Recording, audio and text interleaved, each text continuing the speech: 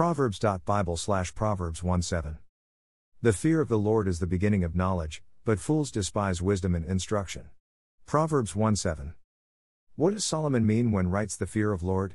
Does he mean that we are to be scared of or frightened by God? Or does he mean that we are to stand in awe of God's great power and of His great love? Clearly we are not to be scared of or frightened by God, but rather we are to stand in awe of His great power and of His great love.